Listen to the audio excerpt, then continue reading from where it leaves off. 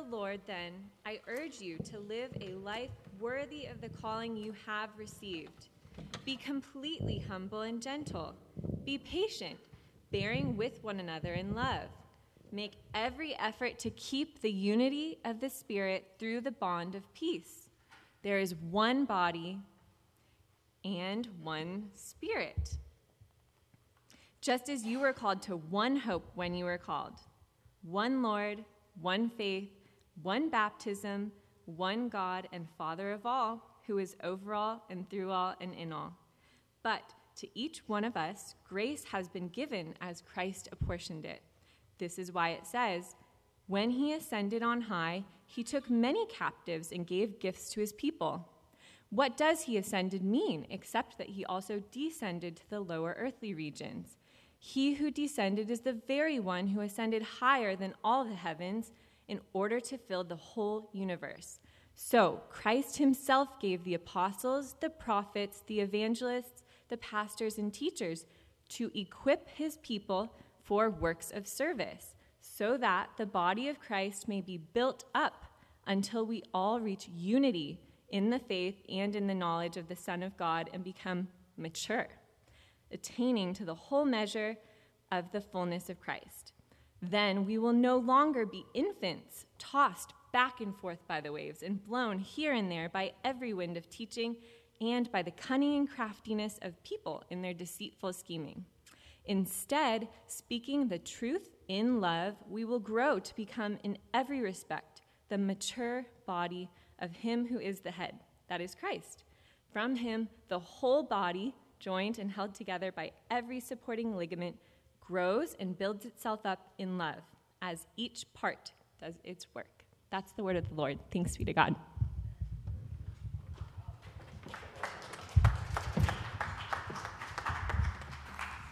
That is so good. Thank you, Lauren. Thank you, worship team. I've been so inspired by the start of the Olympics. These elite athletes, they're just amazing and so incredible to watch and motivating, to kind of live above. And yet when we watch the Olympic athletes and they perform and we think they are so talented, we're subject to the illusion of the iceberg, right? We see the top of the iceberg but fail to recognize everything that's below the waterline. This morning, we're going to take a look below the waterline in Ephesians chapter 4. And it's a joy for me to be able to preach. I know Todd wishes he were standing right here. And he had surgery several weeks ago, a really tough surgery, a lot of sutures. And, of course, Todd is a person that wants to go. He wants to move on. And he started going. And he went too fast, too soon. The surgeon had a conversation with him, said, Todd, listen, buddy, you're too soon. This is going to take 2 to 3 months to heal all that's going on in here. And he really wants to be here, but I'm going to step in. The surgeon said to him, Todd, you need to meditate. Isn't that a great thing for a surgeon? To tell a pastor, slow down, listen to God. So Todd's doing the below the waterline work right now. And so keep praying for him. Todd, we love you so much. And just the river birthday, it's just incredible. Your faith and your work and just a wonderful illustration of chapter 4. So we're in a transition. Lauren read for us in chapter 4. There's 6 chapters in Ephesians. We've been spending these wonderful Sundays in chapter 1, 2, and 3, which really is a proclamation of the gospel. And now we're moving into 4, 5, and 6, which is what we'll call a demonstration of the gospel. We've been basking in our calling. Listen to what Paul says in verse 1. As a prisoner for the Lord, then, I urge you to live a life worthy of the calling that you have received. The calling that you have already received. That's why we're so excited to call this series, You're Doing Better Than You Think. You really are, because of what Paul has shown us in these amazing blessings in the first 3 chapters. But now we're called to do something about it. And a lot of that is below the waterline. We're moving from the indicative, that's what God has done, to now the imperative, our response to that. And we should never get the two mixed up. We should always start with what God has done. God is the initiator, and then anything we do as we follow Jesus is a response to his grace manifested in our lives. Don't start in chapter 4, 5, and 6, or you'll end up in a works religion. You'll end up in perfectionism. You'll end up in legalism. You'll end up with a list of do's and don'ts and rules, and this thing will get really hard. But Jesus said, yeah, follow me. Take my yoke on you, for my burden is light. So we step into this. And the trajectory of this whole passage that Lauren has read is all about growing up. And really what Paul is saying is, I want you to grow up, to mature, to develop to an elite Olympic athlete status. And we're not there yet. 11 years old. We're moving into this kind of growing up time. But the passage is inviting us. In fact, Paul is imploring us. He's urging us. Hey, River Church, grow up. So let's look at that. Verse 7 says, grace has been given to each one. Verse 12, some gifts are given to equip his people for what? For works of service. Verse 12, so that the body of Christ may be built up. Verse 13, until we all reach unity in the faith and become mature. Verse 14, then we will no longer be infants. Verse 15, we will grow to become in every respect the mature body. Verse 16, as each part does its work. This is all about growing up. This is all about maturing as a family, as a church, as a body. So how do we grow up? And there are so many ways that we could approach these 16 verses. But I just want to divide it into 2 big ideas in terms of the way Paul is suggesting that we grow up. And here's the outline, just 2 ideas. 1, guard the unity and connection of the whole body. Guard the unity of the whole. And number 2, exercise the diversity and responsibility of the individual parts. Unity of the whole, exercise of the individual. And those 2 fit together. So let's just jump into that. First of all, Paul calls us to guard the unity and connection of the whole body. The first 6 verses. Verse 3 says, make every effort to keep the unity of the Spirit through the bond of peace. When he says effort, make every effort, he says zealously and eagerly invest yourself in the protection of this precious unity that is the River Church. Unity is a very high priority for Paul. And disunity is one of the major reasons why churches become immature and childish. It is our responsibility to pay attention to just what this means for a local church to experience unity. I was inspired watching the United Korean women's hockey team play the other day. Yeah? And it was amazing because here you have this South Korean team, and then it's announced to them a short time ago, hey, we're going to do something insane here. We're going to invite women hockey players from North Korea. They're going to join your team, and you're going to have a united front, and you're going to go out and play. And your first game is against the Swiss women. And they were smoked 8-0. But believe me, there was something far more significant going on the ice than that score. Think of it. Think of the North Korean women and the South Korean women. You know, they look each other in the eye and they feel so distant. But when they really look at each other, and then when they sat around their training table and had meals together, they go, dang, you're my sister. We're the same.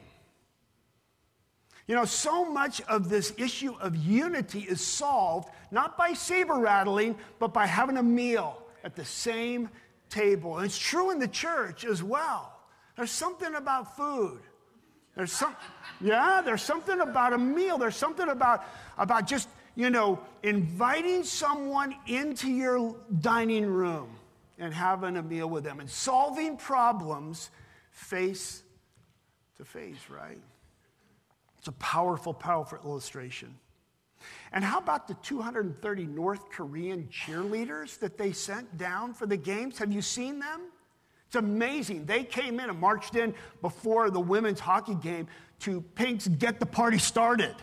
And they were oblivious to what was going on, and you ought to just see them in the stands. They've got so many cheers, and they've got face masks, and they're all in unison. And I'm not sure they really know what's going on other than the fact that they're somehow trying to represent North Korea and their political ideology.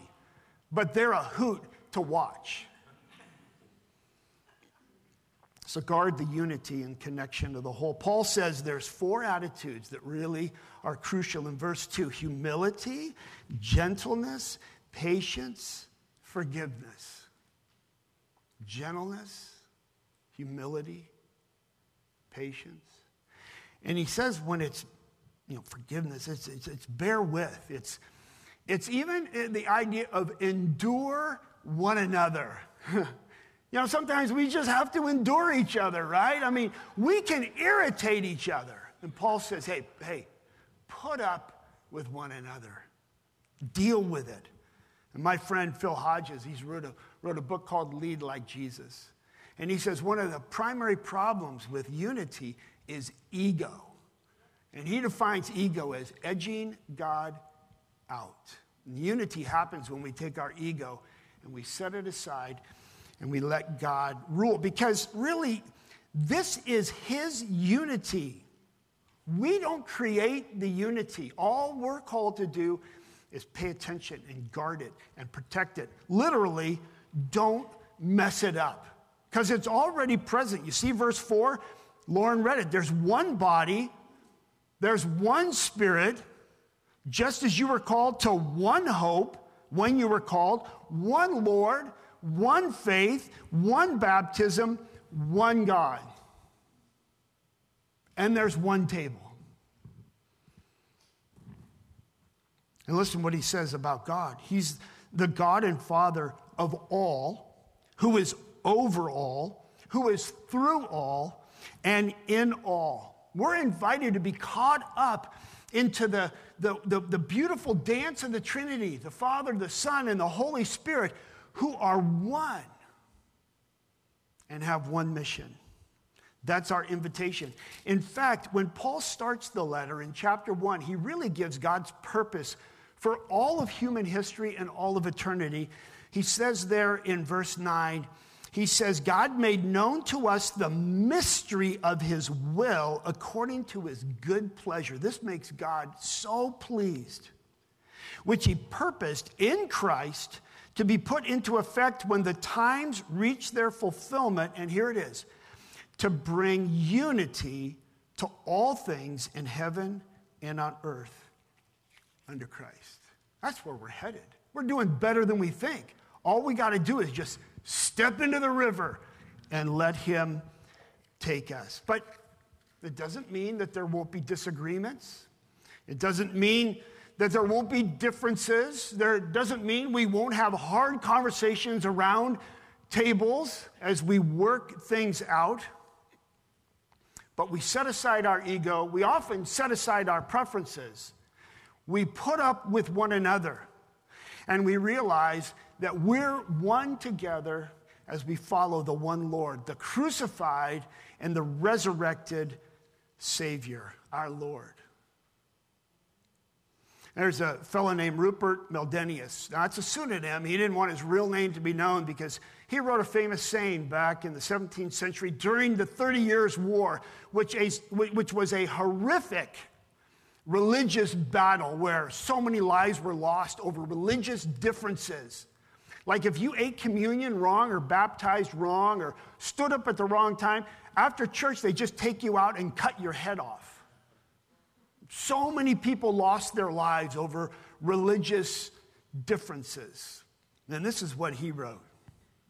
He said, in a word, were we to observe unity in essentials, liberty in incidentals, and in all things charity, our affairs would be certainly in a most happy situation.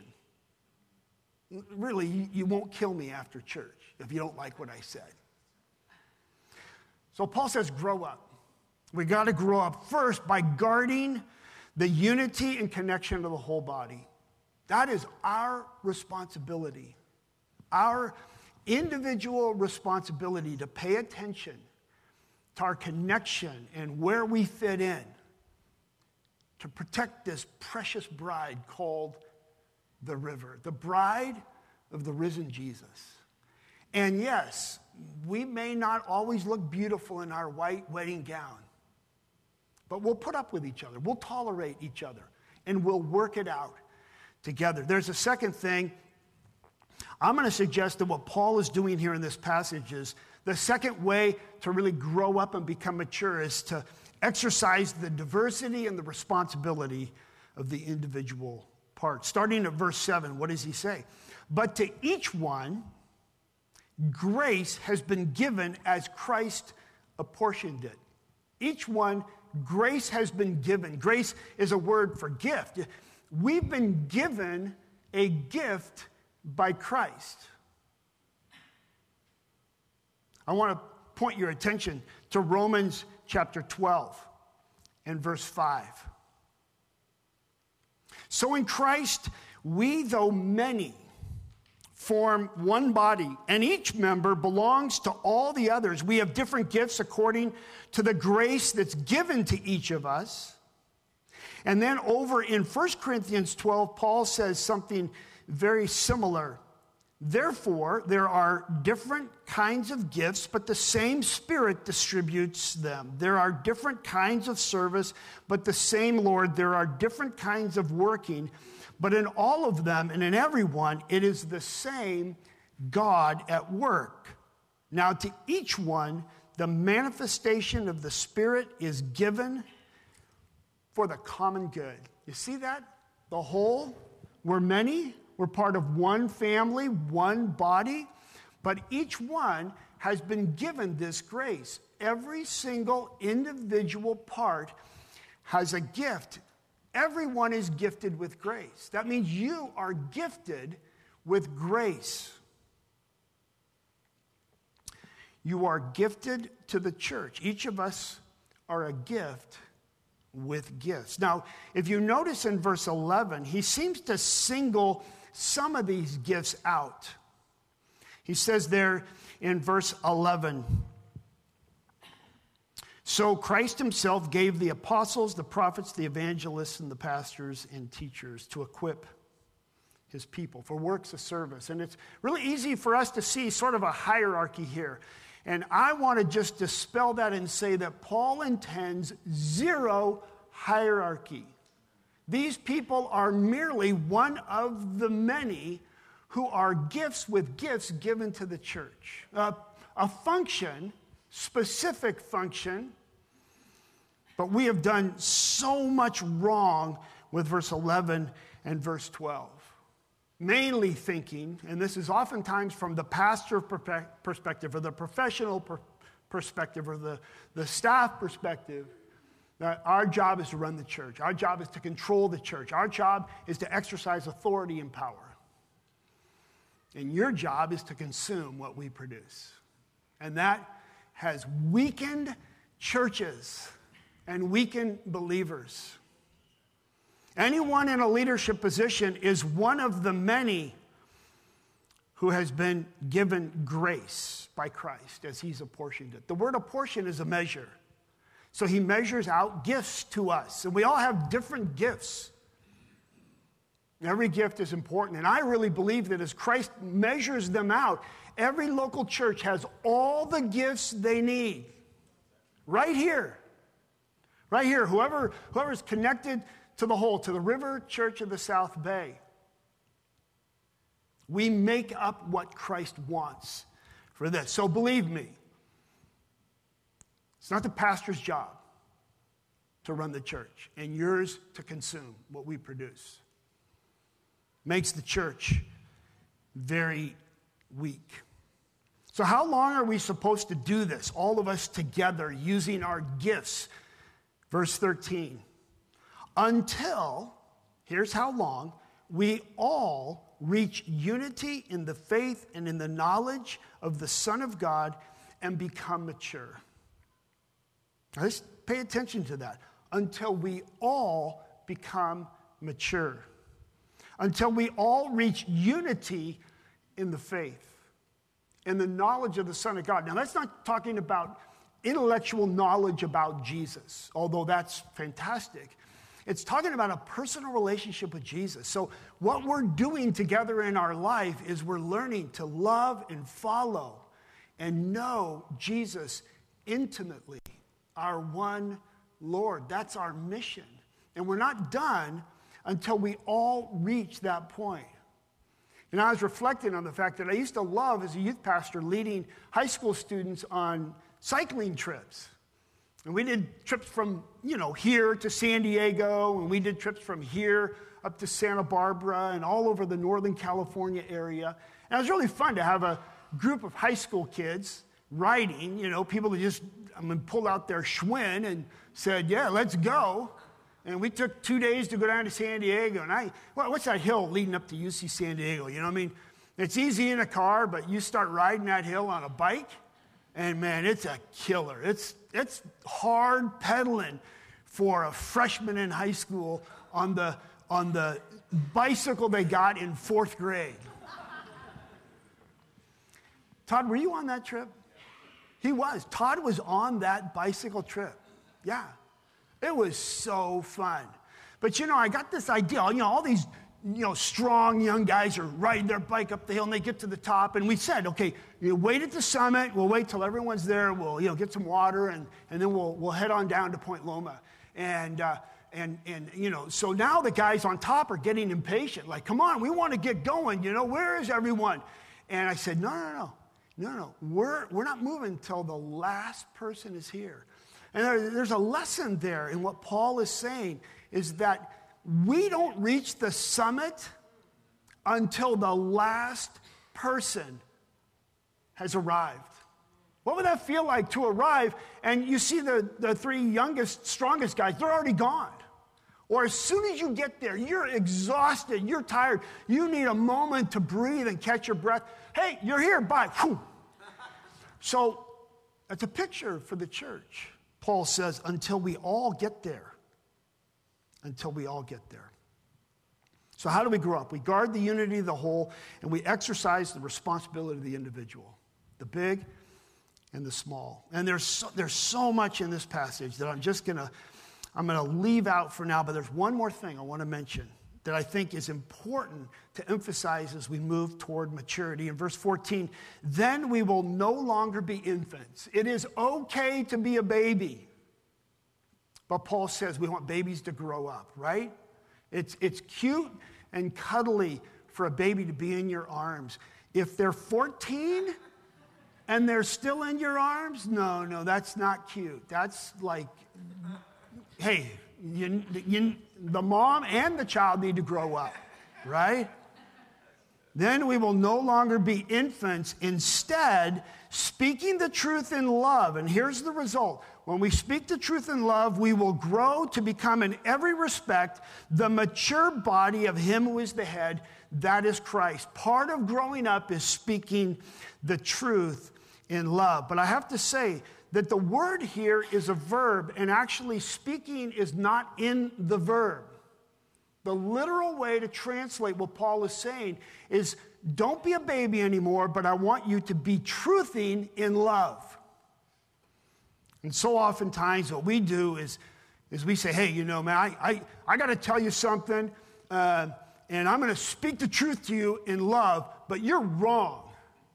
That's not what Paul is talking about here, is having sort of an excuse to blast somebody and say you're doing it in love, when in reality, it's not really done in love. This word that Paul is using that we could translate truthing, this action, this verb, it's living out the truth in your relationships with one another.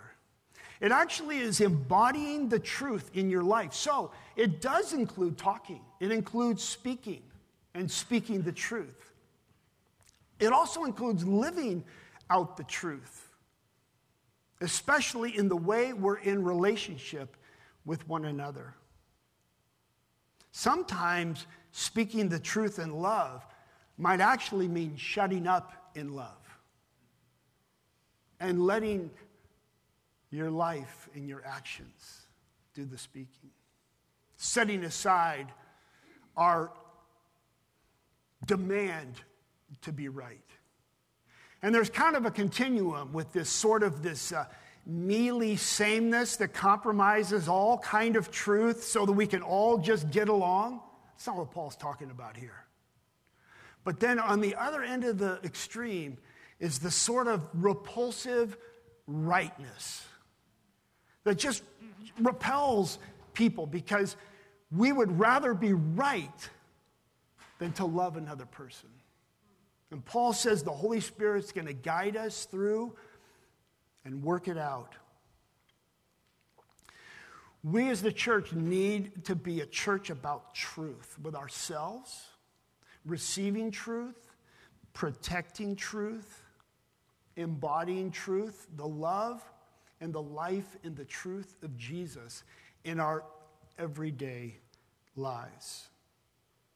And he says in verse 16, from him, the whole body, joined and held together by every supporting ligament, grows and builds itself up in love. Did you notice that? The body builds itself up in love. See what it says? As each part does its work. One of the ways we grow up and become strong, using the analogy of the body, that every ligament, every bone, every tissue, every organ of this body, though they're very, very different, all important, to contribute their work to keeping the body healthy and strong. Indeed, an elite Olympic athlete. That's what God is prodding us and pushing us on in our 11th birthday. To move forward, to say we're 11 years old and we have an amazing past. And the stories of Gary and Heather and so many others are just, they're beautiful. And they anchor us and center us and motivate us to keep going and to grow, and to become strong, to become healthy, to become vital, so that Jesus can use us. So, what's your part? What's your part? You have a part to play. A specific, important part. How can you protect the unity of the whole? Putting up with people, enduring situations, oftentimes setting aside our preferences for, well, the river's not the perfect church. That's right, because we're all part of it. Amen? Yeah. So how can we protect this precious bride of Jesus? Not perfect, lots of room to grow. We want to do a pirouette and we fall right on our hindies on the ice. And we just get up. So we protect it, we guard it. It's already there, the Spirit. And then secondly, what's your grace for works of service? And I love it. Requires so many volunteers, to make the river happen. There's greeters, there's hospitality, there's workers with river kids, there's Tide small group leaders, there's Rush small group leaders, there's Grounded group leaders, there's people on the mission and outreach team, there's people on the finance team, there's people in the worship band. There's so many jobs inside the church, but oftentimes we sort of, especially pastors, man, we got to get more workers to run the machine. And that's really important. It's really important. We don't have hospitality unless we're hospitable. But the ideas of what can happen outside of this place are part of the real beauty and charm and strength of the river. And it's limitless. What you already have cooked up, whether it's the way you care for people and you sneak up to their house when it's after midnight, nobody knows, and you leave something that helps them know in their illness they're being okay. Some of you start book clubs with high school athletes, and you use that as an excuse to love them and encourage them and work with them. Some of you have been involved in rescue missions. Some of you have been involved in the Martin home with Joseph. Some of you have launched your own nonprofits to make ministry happen in other countries. And I just want to encourage you, that's what Paul's talking about. You're a grace with a gift for the world. And you cause the River Church to be strong. Some of you are professors and teachers. Some of you do your grace in your home in this season of your life. Some of you have grown tired of church work. You've done your time on committees. And yet you're an amazing influence in your neighborhood and at your work. So what is your grace? Where is the Holy Spirit fueling you to bring that kind of life into our community? It's not a matter of identifying what your spiritual gift is. In fact, sometimes I think if we focus too much on trying to figure out what our gift is, that it pulls us back. It's a matter of just saying, Holy Spirit, just launch me into the community. Help me find a place to build up this bride. And then maybe another question, an important question is, where do you need to be truthing in love? The River Church must be an honest, and as Gary said, a vulnerable, a transparent, a place where we can be honest with ourselves, with other people, and love just permeates that as we work out our differences, as we love one another. Jesus says that love is your greatest message to the world around you. It's the way you work that out. Maybe North Koreans and South Koreans playing ice hockey is too great a stretch. But if they can do it, so can we. Across the dinner table. So we're going to come to the Lord's table. And you know, when Paul talks about this in 1 Corinthians, he talks about there's one loaf and there's one cup. And we tear it up and break it up and put it on two tables. But it all comes from one cup. And it represents Christ's body, broken for us. And it represents Christ's blood, which is shed for us. And the only way you get into this thing, the only way, is humbling yourself before the cross and saying, I humbly remember what you did, Jesus, in this broken body and in this shed blood. And I do it with my brothers and sisters because there's one body. And so we've put some jigsaw puzzle pieces on each of the tables. Because a jigsaw puzzle doesn't make sense until all the pieces are put together. And a couple weeks ago, we talked about being shiplapped to one another. That's what a puzzle does. It connects us to one another. And you put those puzzles together and there's three pieces missing. And you go, oh no, where are those three pieces? Because this is a representation that each one of us Each one of us is vital to the whole. You matter deeply. Your gift, your commitment to guard unity, and to build the body strong. So I want to encourage you as you come to the table, Brad, you guys can come on up, to take the bread, Christ's broken body for you. Said, do this in remembrance of me. And then dip it in the cup. Christ's shed blood, which he said has been shed for the forgiveness of sins. And just once again, receive that forgiveness. And if this is your very first time, and this is so weird and unfamiliar to you, Jesus says, you are welcome. You come. You feast on Jesus. You humbly give yourself to him. And maybe let that be your first act of faith, of trusting him with your life. And you are welcome to be part of this family. So take a puzzle piece and put it in your pocket, or put it on your dresser, or on your dashboard, or someplace that'll just remind you that you play a really important part. So God bless you. Brad, will you guys lead us? And when you're ready, come and partake.